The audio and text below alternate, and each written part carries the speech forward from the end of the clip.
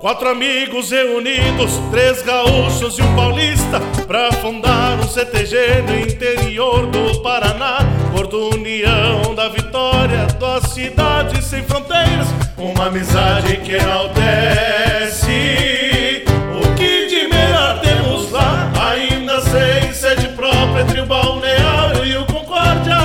Os grupos de dança da casa davam um jeito de ensaiar. Vem cá, minha linda gauchinha, quem não dança o nosso amigo não arruma namorado. Do guerino às primeiras terras, para um galpão construído, homens, mulheres e crianças na luta de novo por vir.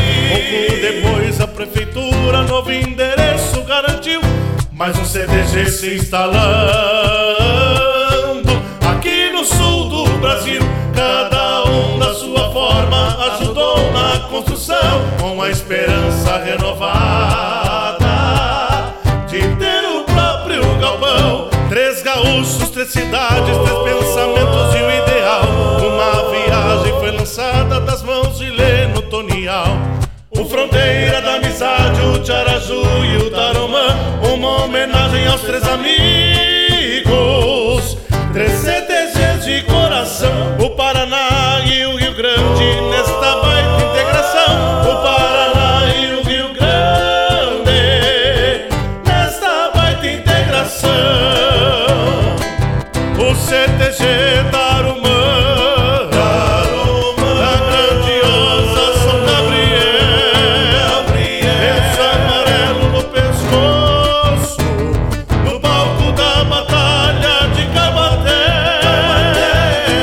onde muitos nativos guaranis perderam a vida.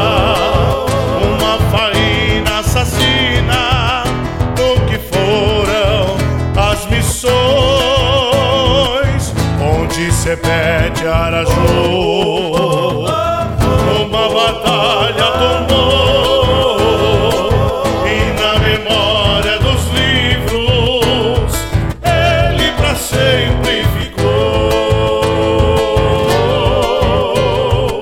Tiarayu CTG, no lenço verde pica-pau, de Porto Alegre dos casais, que do Rio Grande é capital. Mas a parada obrigatória é a estátua do Laçador, o símbolo maior do gaúcho. O primeiro Encontro Sul, que integrou os três galpões, uma viagem em homenagem à amizade. E é dançando e cantando que celebramos essa história, pois o Fronteira é uma família de verdade.